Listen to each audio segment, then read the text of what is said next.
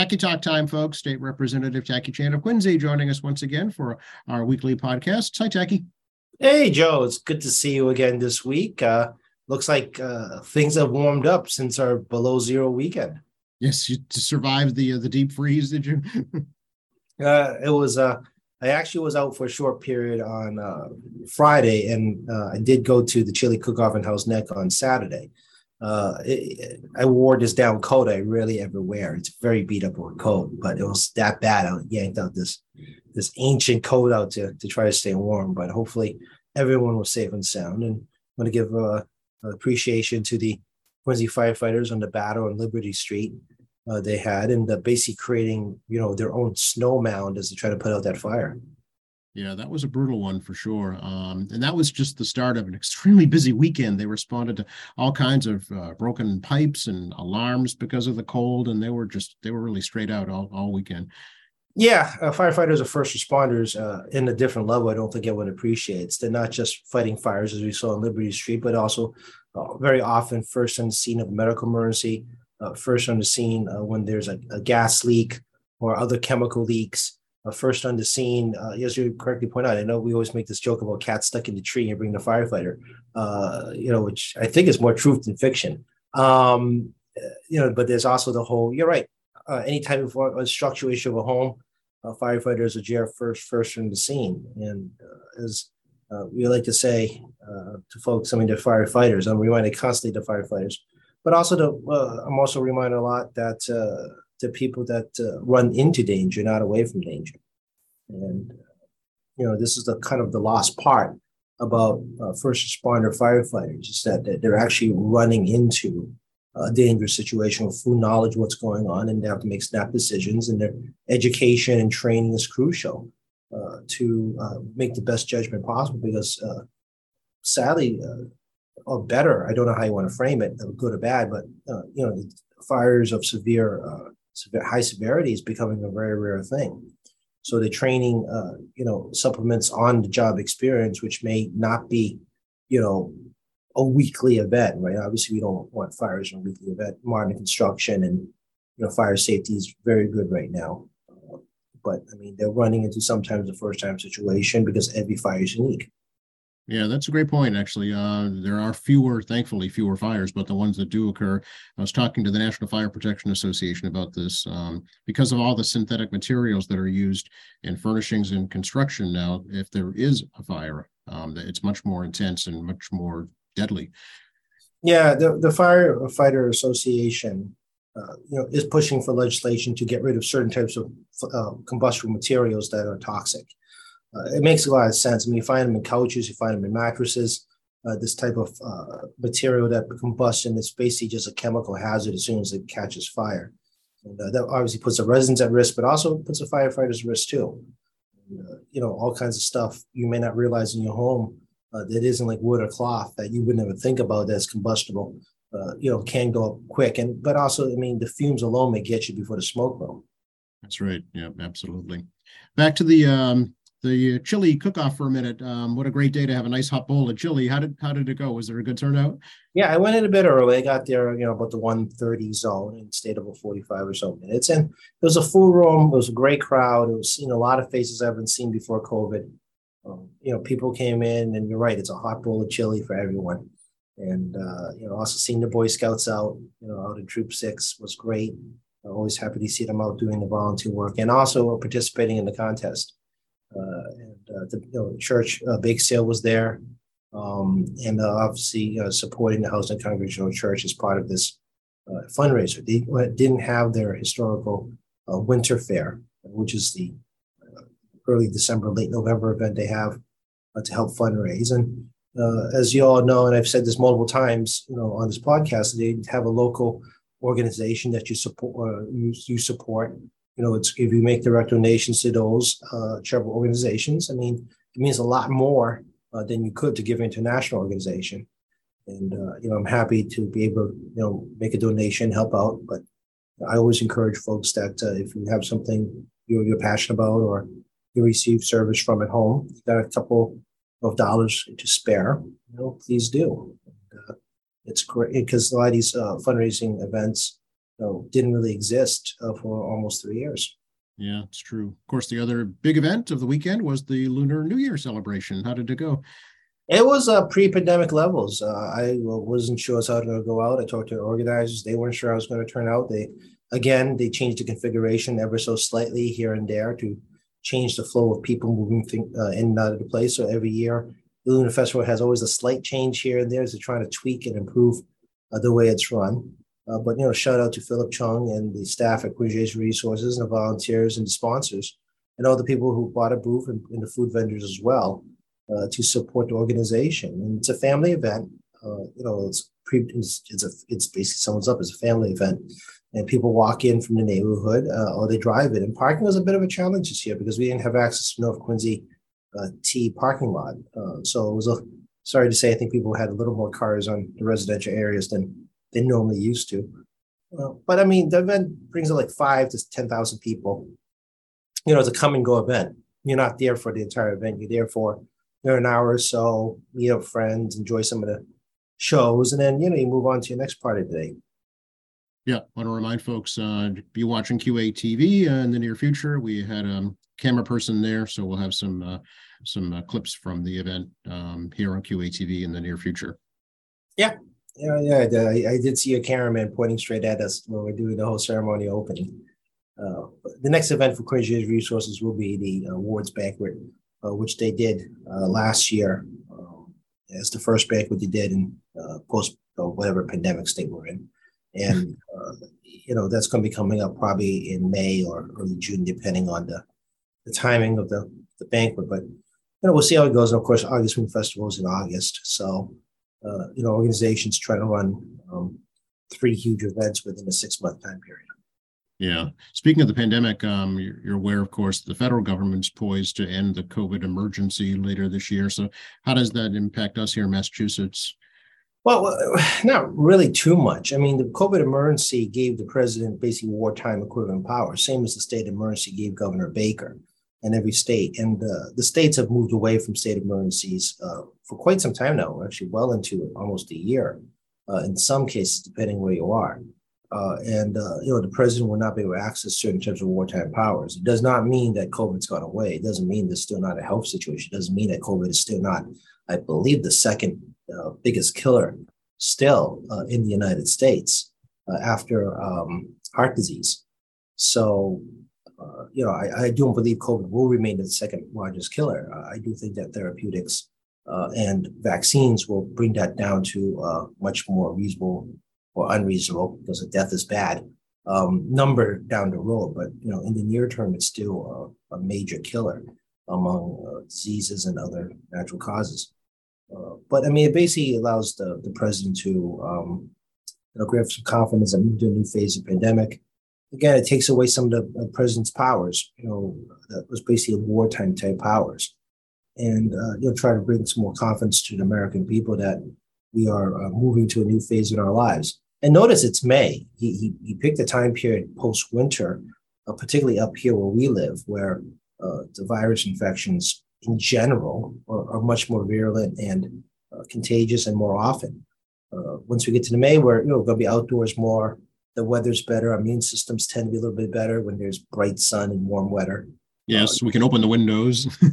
Exactly. And COVID is still continuing. There's no sign that COVID's any less contagious. I mean, it's still very contagious. And it does like the warm weather, sadly. I mean, it's scary that this particular virus doesn't mind the sun as much as some of the other ones. That being said, I think at this stage, as I said more than once, if you don't know what you're doing now, I don't know what else to tell you. Yeah, I guess one of the big changes is the vaccines will no longer be free. Do you think the state will have to kick in? Well, the federal government is still mandating the insurance company has to pay for your vaccine. So you have insurance coverage. The insurance company has to pick it up. The state, this is the country has kind of like a universal healthcare in a peculiar manner, modeled after a private-public kind of thing that we do in Massachusetts here. And we should be okay for most residents regarding be able to get vaccine if so desire. It's states that have people who have no desire to get health care where the burden is going to be highest. Not surprising a lot of states well into the Sun Belt going southbound don't have mandatory healthcare insurance requirements. They have for-profit hospitals. People tend to forget most of the country is actually for-profit hospitals, not-for-profit hospitals. And they don't have high hospital density. Medical centers and smaller health centers, make up a lot of the more rural areas. So, in this area, particularly the east side of the state, I think we don't fully grasp the healthcare situation in the rest of the country. And frankly, we don't even grasp the healthcare situation west of 495. I mean, the Berkshires is a whole special place regarding the challenges of healthcare access and even vaccine access, right? So, it's a tale of two worlds. But, those of us who are living in this side of the state, doesn't really fully see the challenges other states have, and states that do not encourage healthcare or require employees to pay healthcare. I mean, families are going to be looking to pay $110 plus per shot, and that's a lot of money to start with. But also some of these states are lower per capita than we are. The cost of living might be lower too, but the per capita is also lower. So it all goes together, despite this in this inflationary period, bangs them up harder than those who have more wealth. Yeah, we definitely are in a bit of a bubble here in Eastern Massachusetts in a lot of different ways, for sure. Yeah, that's just one of them. Yeah, we'll see vaccine disparity come up once another wave hits. I don't know when it is. Like I said, this thing likes warm weather. But I mean, you're going to see that by seeing the hospitalization rates and the death rates they can identify as COVID ones. The one that's going to be tougher is the tests. Test kits can be treated as over the counter. Insurance, I don't think it'll be required to cover it under federal law. Whether the state is going to require that, I'm not sure. I don't think we do. I don't recall that we do. So that's probably going to be a topic of conversation as we do other healthcare reform laws this year.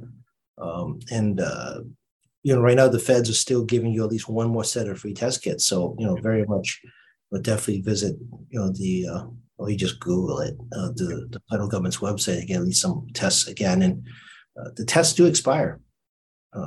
Keep it out of expiration dates, because more than one person has told me they've tried to use a test that expired and the results weren't coming up at all. They were just blank, no lines. Which I guess is a good thing. Instead of giving you a false reading, it gives you no reading just to tip you off that it's no good. It's no good, yeah. So also please check those COVID test expiration dates. It does really matter. That's another factor I think families going to have to deal with is, those COVID kits. I think they're going, because I've been fortunate to get the free COVID kits because I did, go online and get them. Mm-hmm. But I think they're going anywhere from like $20 plus. At the pharmacy. At the drugstore, yeah. So we are recording this, Tacky, the day after the State of the Union speech. I know you didn't get a chance to watch the whole thing, but of what you did hear about it, what do you think? Well, it's like a lot of these state-of-state addresses. I mean, the president lays out what they've done and try to take a victory lap, to lay out what they like to see. And just like every president before that, before Biden, to try to spot the other party by hitting some touchstones to try to differentiate themselves from the other party, or try to basically try to maneuver the other party in a position that they really can't get out of. And one of the key ones, it's a very popular Democratic position this past election cycle, deals with Medicare and Social Security and the fear of privatization of both, as well as paring back services. That's a big Democratic platform, which the Republicans have a very difficult time trying to manage, because some members of their party, not all, but a small segment wants to pare back benefits. But also privatization of particularly Social Security is not a new thing. That's been around for decades, to basically take away guaranteed benefit in exchange for more of a, you can figure out how to manage your own money situation, which, to be perfectly honest, the vast majority of us can't afford a financial planner. Yeah, no, it's very true. And it's, to be, basically had the decision taken away from you and have it set aside for you is a huge benefit for most people. Oh, absolutely. And, also the idea that you're going to hire private hedge fund managers to run Social Security, and there's no consequences, if they blow up your money. Social Security, a trust fund, is very, very conservative on how it manages money, much like the state pension system. I mean, the single biggest debt holder of the U.S. debt is the U.S. government, of which the Social Security Trust Fund is one of the biggest agencies holding U.S. debt. Same as the Postal Service, they have an independent pension fund too, and the huge holders of U.S. debt because it's safe. The growth rate isn't wonderful because low interest was too long. But now, if interest rates rising, it is the best interest of pension funds to just gobble up T-bonds like crazy because the interest rates are good and the money's guaranteed. It's low risk. But the bigger challenge of things like Social Security and other pension programs is the fact that we have declining birth rate and we have not been able to supplement our workforce, and it's still going on. And after COVID, it's even worse. Supplement our workforce with new workers to pay into the Social Security system. And the solution is only one solution. It's called immigration. Mm-hmm. The federal government figures out what they want to do immigration. We're going to have a labor workforce shortage. And that has a negative impact on programs like Medicare and pension program, any pension program and Social Security. So, they got to figure that out down there soon. The longer this goes, time's are ticking on ensuring that the solvency. So don't forget. So the closer I get to that age, the more I worry about it. Yeah, people forget. I mean, the federal government, as well as the state government, had raided pension funds in the past, which creates the unfunded liability. So, I mean, as opposed to raising taxes or cutting spending, generally raising taxes because cutting spending is actually more challenging people get credit for. But I mean, they borrowed money against the pension funds, Social Security, and they were slow in paying it back. So not all these liabilities, are strictly a declining birth rate or people using the program. It's also because the feds, as well as the state has, borrowed against the fund and create these unfunded liabilities. It's not as simple as paying out benefits, that creates the liabilities. Yeah, which leads to another of the touchstone topics, raising the federal debt ceiling, which also came up last night during the speech. Yeah, that was expected. I mean, this has been a touch point of politics forever. If you watch Congress over the last decades of this debt ceiling issue, it's always been political fodder for both political parties. When President Trump was there, the Republicans had no problems raising the debt ceiling. Democrats in the play, they try to get demands. Yeah, he did. Yeah, three. You're right. Three. There was three that under Trump. So, I mean, it's one of those things that's always political fodder for both political parties. Doesn't matter which party take on the president. And we're one of the few countries that actually has a debt ceiling tied to the U.S. Congress. Most countries don't have a debt ceiling that requires legislative approval. It's actually an executive branch function to manage debt. So this is a little unusual in this country regarding debt ceiling management. And it's interesting because it's the same chant all the time. We want you to cut spending. I mean, the debt ceiling's got a debt ceiling. You want to cut debt. Just saying. I mean, you want to cut debt, cutting spending. I know it's just some level of common sense here, people. You want to cut the level of debt. And, and it's always the challenge with spending. It's the same conversation I have people at home here. We should cut spending. All right, where do you want to cut first? And that's right. the hard part. Nobody wants, obviously, if you have paying for something, it's something that you want. So it's hard. Well, in this state, for example, our biggest single cost, and same as the federal government, is Medicare. I mean, Mass Health is our Medicare, Medicaid program. It's called Mass Health here. It's state operated, but predominantly federal funded by your paycheck. Funds a lot of this program, as well as state tax dollars and federal tax dollars. And that represents, 30% plus of the state budget. And as I like to say, you be my guest and tell grandma and granddad that you're taking away their health insurance. You can do that first. I'm not doing that. If you have the capacity to go to a senior citizen, I'm taking your health insurance away. Hey, you do it. And if you feel good about yourself, well, that speaks a lot about your personality and how you grew up. And, this is the interesting thing about my job and other legislators and, executive branch folks too, is that, everybody, wants to cut spending, but let's start with the biggest nut. And are you willing to go down their path and stare down someone's grandparents? Or talk to your own grandparents. Cutting can start at home. You go tell your parents you want to take away their Medicare, Medicaid. Yeah, like I said, it's not easy. It's not easy at all. Certainly when you're dealing, with human beings and their well-being. Well, exactly, Ed. And people tend to reduce this to just sheer statistics and political sound bites. I mean, it's never lost to me with dealing with human beings. It never has and never will. And, it's not like Congress. Again, once you're further away from home, the money fundraising is different. Your interaction with the public's different. It's harder to get to meet individual people when you're in Congress. And in this whole negative fundraising we have feeds the beast of trying to raise money by being as negative as possible and do a lot of fear mongering. And I don't like that. I don't like the idea that people should be giving money out of fear. People should give you money out of faith and belief that you're going to do the best you can in the job you got. Mm. And like I said, it's just my mentality about it. That's just me. Not everybody will agree with me on that, and I get that too. Of course, one of the other big topics was the so-called Chinese spy balloon incident. Yeah, just when you thought you saw it all, you get that moment like, really, this is happening. And then the big revelation to me was it wasn't the first time.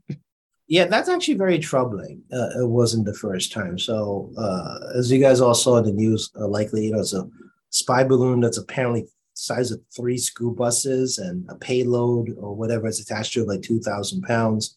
Chinese government claimed it's some kind of weather device. The U.S. government claims it's a spy device. The problem is that the Chinese government claims a weather device, but won't name the private company that owns said device. Which is kind of like clue that if you can't get the private Chinese corporation that owns it and keep changing the story, we've got a problem here. Mm-hmm. People ask me why balloon. It sits in that zone that's above air travel, and it can stay stationary-ish with the right propulsion system to kind of navigate the winds to stay in one spot to take pictures and do surveillance. It is solar powered. We did clearly solar panels, so it has the ability to self-generate and also collect better sunlight once you're out of the clouds. And it's relatively harder to spot. I mean, trust me, they know where every spy satellite is in the sky. I mean, whether it be private cameras or public government-owned satellites, all governments know whose satellites are up there, right? Whether it be Elon Musk or the CIA. I mean, everybody knows whose satellites are up there. So that's a little bit different. Also, your satellites can't just like move wherever it wants to. It relies on the rotation of the Earth. So it's a little bit more complicated. A spy balloon gives you the ability to kind of be somewhat stationary-ish in the geographic zone. And we know that cameras can read a newspaper from space if it's calibrated correctly. So when you're only about 60,000 feet in the air, it's a lot better than being in low orbit. You can kind of do that. That we saw the one around floating around Latin America too, which is kind of like, what? Another one? What are they doing here? And the timing is peculiar because, again, I mean, Secretary of State Blinken was going to make his first trip to China and try to engage in more normalization relations. And I'm not sure what PR stunt this is. It's a weird one. Yeah, it does bring up the bigger question of the relations between China and the U.S. and China and Russia and the U.S. and Russia. I think it's all kind of tied together. Oh, exactly. And it's a trade war still going on. The Trump era tariffs against China has not been repealed. And that actually does contribute to your bigger cost to store. Tariffs are 100% passed through to you as a consumer. I know it's protectionism mechanism. I know it's designed to create revenue generation for government. But at the same time, though, you, the consumer, is paying for it. It's not the supplier, it's the consumer that pays for the tariffs, which is any country trying to create protectionism wants to give the local market a lower price structure than the foreign market trying to enter. Hence, reducing tariffs is a big part of globalization of the economy because it gives equal or near equal ability for foreign and domestic goods to compete on equal or sort of equal footing. You still have cost of supply chain and all that. Yeah. So that's what's going on here. So that era stuff hasn't ended. And before you say get rid of tariffs to reduce inflation, it actually won't reduce it fast enough. There's still all kinds of other factors that contribute to inflation beyond just the tariffs. But it can be one of the factors of the solution. So, as you may be aware, the U.S. government has signed new contracts to have military base operations in the Philippines. We're not building any military base. We're going to be using existing military bases in the Philippines to do joint operations and base U.S. equivalent troops. I wouldn't expect to see 50,000 troops in the Philippines, but we actually have another naval port, which is crucial, as well as a staging area for U.S. troops. And there will be U.S. troops in the Philippines, but don't expect like South Korea level. I think the base that was there during the U.S. Territories, I think it was about 15,000. I'm trying to remember the exact number. I think it was about 15,000 when it was still a U.S. territory. It was really transitioning out to its own country. Mm-hmm. So that gives you a military base in Singapore. If you look at a map, the Philippines, Japan, and South Korea. And, if you're China, it's like having military bases, in Halifax, in the Bahamas, Bermuda, it's like that same kind of approach, right? Yeah, pretty close by. Yeah, pretty close by, and it's all inside the shipping lanes. 40% of all shipped goods move through the South China Sea. So the U.S. military having bases that are or military outposts sitting in their offsets, these so-called Chinese artificial islands. And fully expect more, which won't make the news, unfortunately, because it really doesn't make U.S. news. Close encounters of the ship's kind, I think is the way to put it, between U.S. naval vessels, as well, not just U.S. naval vessels, but also French, British, Australian naval vessels that are going to be going through the area, the military naval vessels. You don't have to send a whole flotilla. I mean, you send like one ship through, and there might be some more close encounters of Chinese Navy. Yeah, it's interesting because you don't want to cut off economic ties. I mean, bringing it close to home, we have the Springfield manufacturing facility that making the new MBTA cars owned by a Chinese company. Yeah, which I'm hoping there's a massive audit by the state to find out what's really going on and how come they can't build or more accurately, assemble a car correctly, which have seen disasters on the Orange Line. I'm hoping that the Healy administration will open a major audit to find out what's going on. But you're absolutely correct. I mean, while a lot of stuff is moving on supply chain and manufactured to other locales, it's not like you can just magically put up a factory. Apple is, for example, the best example where they have Apple City in China, essentially. And Apple wants to get out of China, but you can't just build a new Apple City in Vietnam. It doesn't work that way. The logistics of getting goods and services, we have long-term contracts. You have supply chain routes that are very useful. It's you have to transport goods to a port. Train is still the preferred way of doing that. You have to build big rail. It's the fastest way to get stuff to port rather than just trucking it. It's not as easy for U.S. manufacturers to just lift stakes and get out overnight. Right, it's almost a tale of two worlds going on. There's the government side of it, and there's the private sector part of it as well. Yeah, China is very different from Russia. We're talking about the second largest major economy. We're talking the single biggest economy of consumer goods. We're talking about an economy that's still considered an emerging market for some reason I don't understand. But it's also a continually growing middle class, despite, the fact it has a shrinking population. It's still a growing middle class. I know that sounds oxymoronic, but, there's still a lot of people that are lifting out of poverty level, that, whatever the definition of poverty is in China, they're moving out of that into a middle class area. It's still very much moving to city areas. The rural areas are still very challenged, just like any other country. The very tight supply chain here. I mean, I like to say you got Kentucky Fried Chicken, which is the single most popular foreign restaurant in China. They love their Starbucks. Starbucks has a huge footprint in that country, dealing with the government, also local supply chains. And if a Starbucks pulled out, there's a huge economic ramification for them from supply chain of the beans straight to those employees at the stores.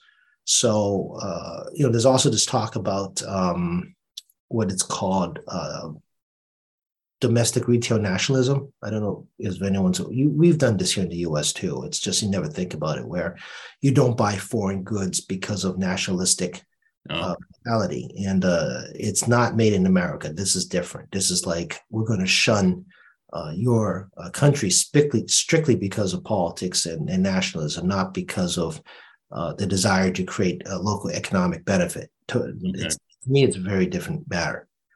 Because foreign investment goes both ways. It's not just investment in foreign countries, but foreign investment in the U.S. also does happen. and it's not just it's moving money back and forth between oceans.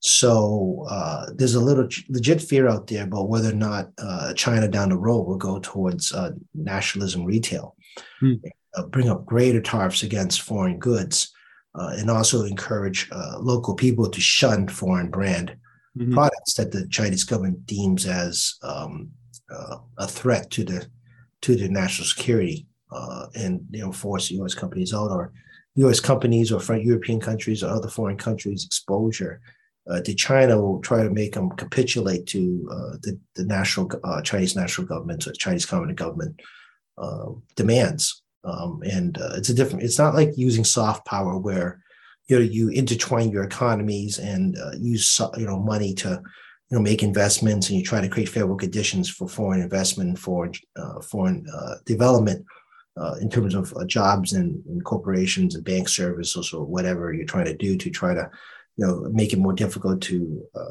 oppose the local government. The whole balloon incident was just bizarre to me. It's like, I mean, I'm sure they have satellites already, spying on us. Why would they send a balloon? It's relatively low tech when you think about it, right? They keep it in the satellite. And they say you can kind of keep it in one spot for a bit. But the fact it was descending means these things aren't built well. I mean, something happened. And the fact they spotted one in Latin America means that they're saying, well, and you're right. I mean, if it's true that the Defense Department under Trump knew about these things and didn't take any action on it, that's not a good sign for national security. And I know there's also criticism, why didn't you shoot it down right away? I mean, it's a 2,000-pound object, over inland area. And, it isn't, I mean, yeah, I know there's a lot of space, but, what's your risk level? And then you also want to try to preserve the payload. It's different hitting water than it is hitting land. And the U.S. military and intelligence wants to know. They want to know what is in that 2,000 pounds of metal or whatever substance it is, that the balloon was carrying. They want to see what's inside of it. So if you crash this thing, on land, it's a different crash than it is in the water. Yeah, there was talk at first of trying to, grab it with a big net and drag it down, or just to keep it preserved. So the whole thing is very strange to me, because I'm sure all the information that it gathered has already been transmitted to its destination.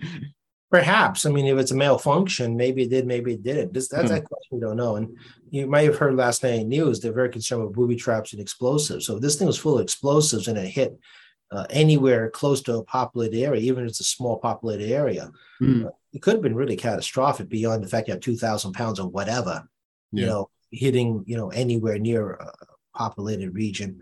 Well, you don't know what material is on it. I mean, it could be toxic, different type of toxic material. You just don't know. So, I get, people are criticizing it should have been resolved sooner, but you got a combination of issues. You want to know what's in it. You don't want to hurt anybody while doing it. Right.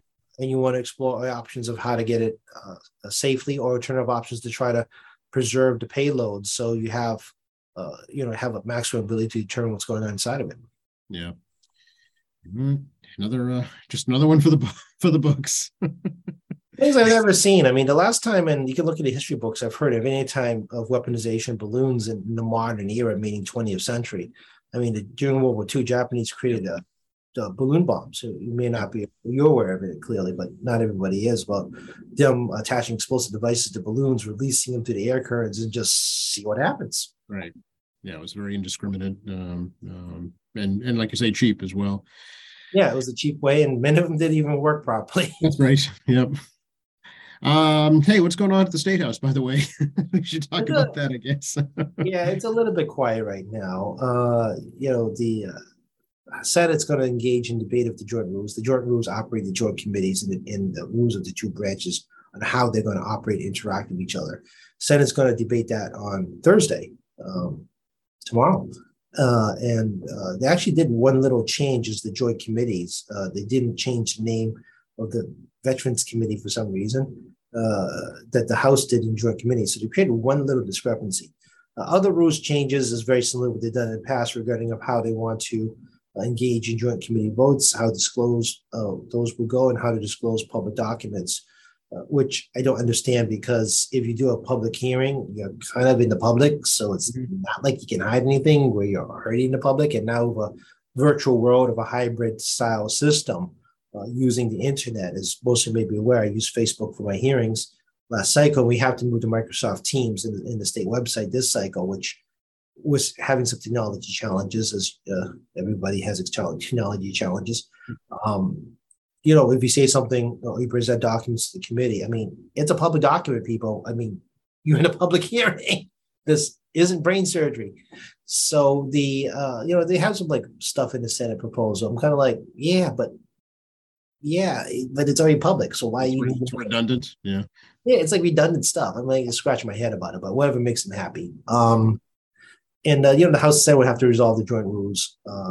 Otherwise, you operate on these weird temporary rules once the committees are formed. So committee assignments can occur by any of the political parties or either branch until we settle what the joint committees look like. I mean, the speaker could put out House committee assignments on standing committees, but that seems kind of silly. You got to do it during 1 week. Right. Yeah. Get it all done at once. Yeah. So, okay. So we'll wait and see what. Yeah, no, as I say, Valentine's Day kiss. We may be missing that kiss on committee assignments for a little bit longer. I saw was there a protest at the State House yesterday? Some students protesting climate change. There's always a protest at the State House. Yeah. I mean, as we come to more normality at the State House, protests outside the State House is nearly a daily event. With a demonstration or statement. Sometimes there's like 5 people, sometimes there's 50, sometimes there's hundreds. It does vary. Sometimes the media catches it, sometimes the media does not. Okay. It is a regular part of our lives, actually, to have people making statements over a lot of things. So I'm sure there was one. No idea what they were doing there. Yeah. Okay. And that's true. It's the seat of government, right? So that's where people go. Yeah. Yeah. They even protest issues that aren't our issues. I mean, they'll protest local issues as well as federal issues. Yeah. Because it's the location. Mm-hmm. I mean, they want to do it in a place that is the seat of power or the appearance of seat of power, depending how you want to frame it. Especially in the federal stuff, we have nothing to say. But it's good optics, right? Most people don't know the difference. I still get emails about federal issues, federal constituent services that I have nothing to do with, and I have to find them from one of the federal delegation members to find, make the connection between the two people so that they can talk. But I mean, it's a backdrop, right? It's a great backdrop for Facebook, social media. It's a big backdrop for the news media if any news media shows up. So it's not surprising. I'm cool with it. I mean, it's just how it is. Yeah. One federal issue that might impact the state is their feds are trying to determine if the state refunds are going to be federally taxed. Yeah, it's a weird one because generally you don't. This is Charlie Baker kind of making a weird problem. The 62F issue, right, is the question mark. The 62F issue has always been a tax credit, which means that on your next tax bill coming, this tax cycle, you're paying your 2022 taxes. You generally take your taxes and whatever you pay, you apply the credits minus your tax payment amount, and then it can result in refunds because credits equal cash. That's how I like to put it. And if it comes back as a state refund and you're not itemized, meaning you're not a Schedule A, you don't get this like 1080, 1099G or something like that. I can't remember the exact one. I'm sure an accountant can tell you what it is off the top of their head. But you get a form from the state saying that your refund is taxable because you itemize your deductions. Well, Charlie Baker gave everyone a check as opposed to being a part of a tax credit, claiming it's a credit without actually us filling a tax credit form against the 2022 tax burden. Yeah. So on our level, obviously we can exempt that from taxes. On the federal level, they're trying to figure out this is actually income. Yep. And this is the quandary that Charlie Baker made. And it's great we're not the governor anymore. You handed out a bunch of checks and now you're gone. It's not your problem. This is kind of one of those things that the legislature was kind of miffed about. And we watched the revenue consensus hearings that were going out to the Department of Revenue Commissioner regarding the implementation of 62F. Not the fact that people shouldn't get their 62F credits, but how they got it to you has ramifications. Yeah. And this is the one I don't have an answer for you either, because it wasn't a credit because it didn't come as part of a tax refund. It was a straight up check. And there's no federal just how to deal with it. I mean, I know that California issued stimulus checks again, Yep. but because they're issued by state of California, that's income. The Yep. IRS wants their share of that. Yeah, and it might work out to be the same thing here, although the refunds were based on the amount of taxes you paid. So I don't know. It's going to be curious to see what happens. I don't know. If you're a Schedule A tax filer, you may be, you have itemized deductions. You may be looking at a tax on that. I just don't know. I mean, yeah, it's such a new thing. It's such a rare thing. The IRS has got to sort out what that may be. And they need to do it pretty quickly.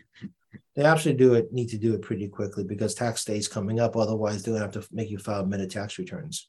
Right, exactly. And nobody wants to do that. Nobody wants to file them to begin with. Never mind amending them. And I don't have complicated tax structure, so I'm a TurboTax kind of guy. And if you got tax software, it needs to continuously update with the latest version of the tax code and tax forms. So, obviously, I think probably, again, I'm not telling you what to do, but you want to wait a little longer.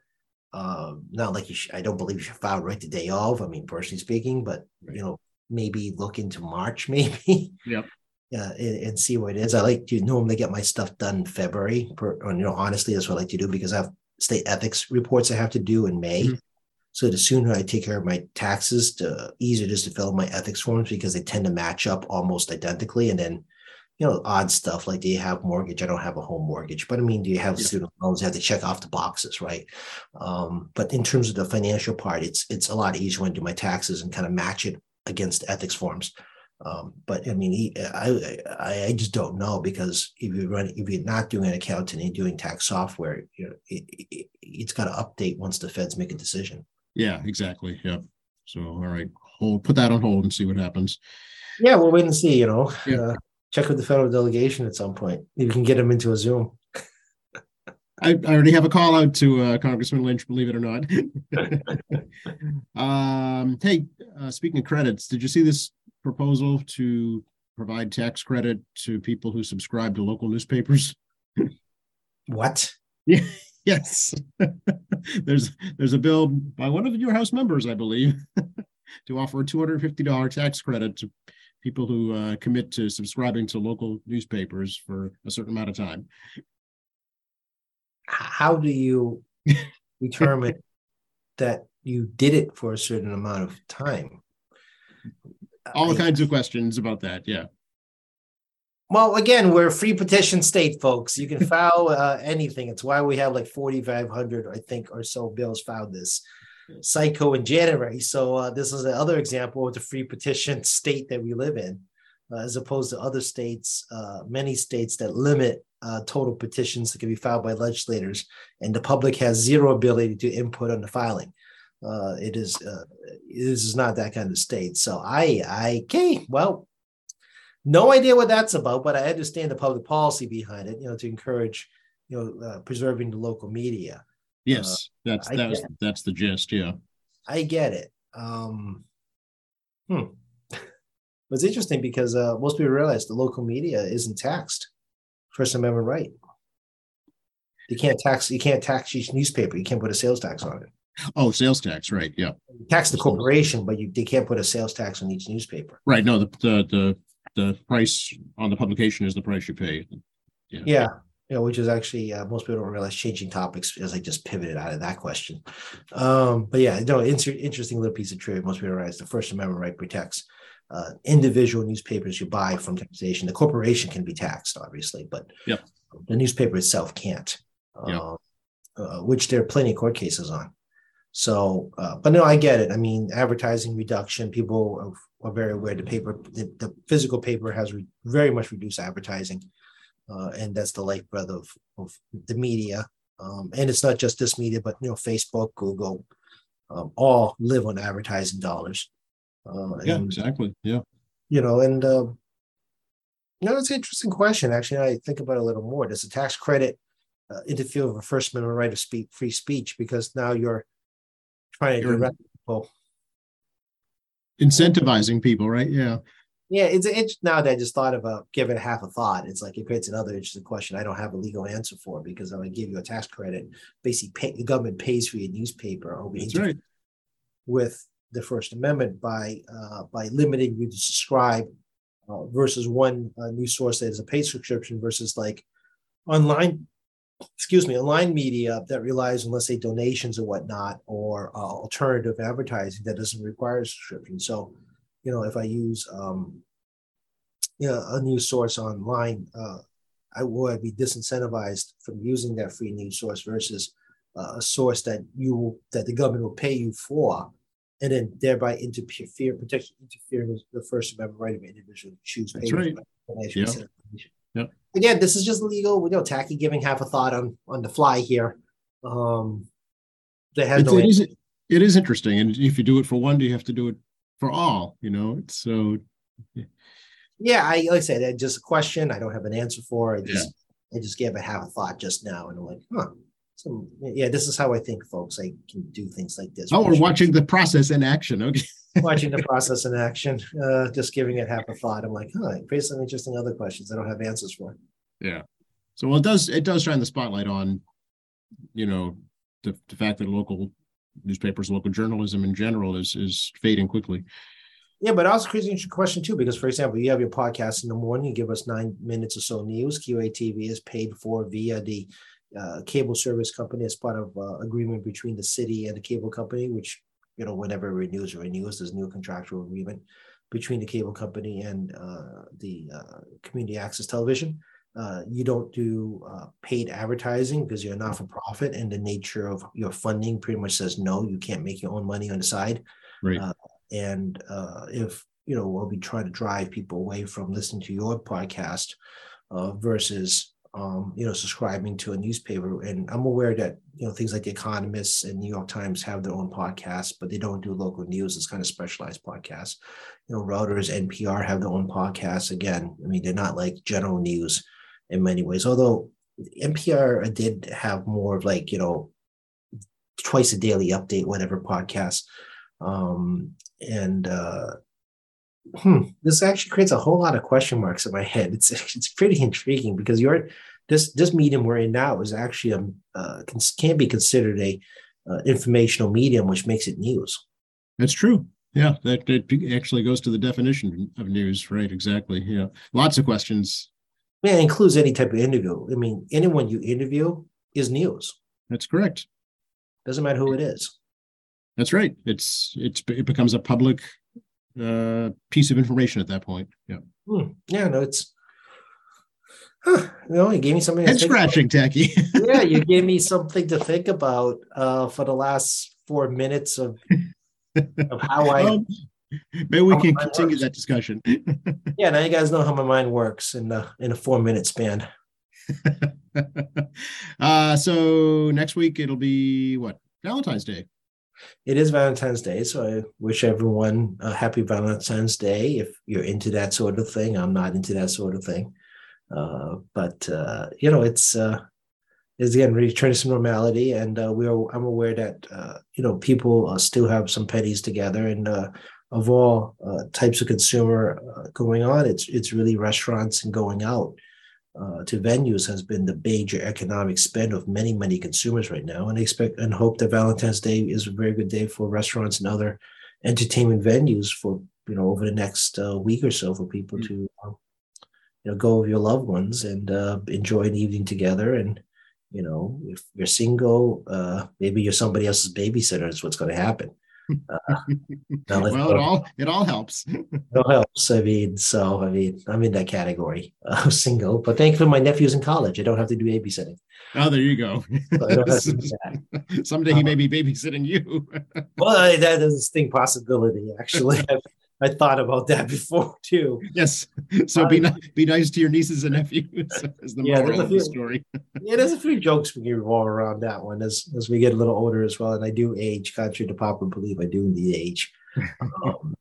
It's that's kind of what consumer spending is right now. Retail spending is very modest. Q4 was not great. December in general for retailers. Service industry and the restaurant industry is doing okay, and I hope that people continue able to enjoy enjoy getting out, enjoying the services they get. Yeah. All right, time to tell folks how to get a hold of you, Jackie.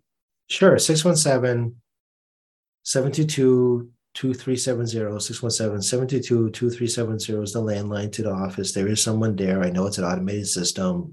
We deal with a person in the front desk, we answer the phone, but when it gets busy, it goes to automated system. That's just how it works, folks. If you're got like 6 calls coming in at once, you can't answer the phone together 6 times. And just hit a button, you get to somebody, leave a message, and we'll work to get back to you. You obviously can email tacky.chan@mahouse.gov, tackey.chan@mahouse.gov. You're welcome to do that. And we'll see if we can get back to you quickly.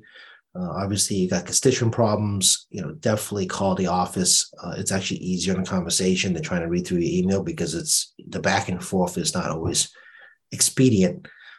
They also have Tacky Chan Facebook, Tacky Chan State Representative Tacky Chan Facebook. You guys all know the drill at this point on that. And @Tacky Chan is my Twitter. The state website is malegislature.gov.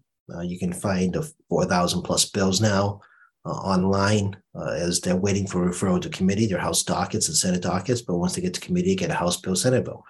So, wait 6 weeks for those bills to come up. I think that's how long it's going to take the clerks to do the referrals. And you need joint committees to do referrals. So kind of get those committees formed. And then, you have tackychan.org.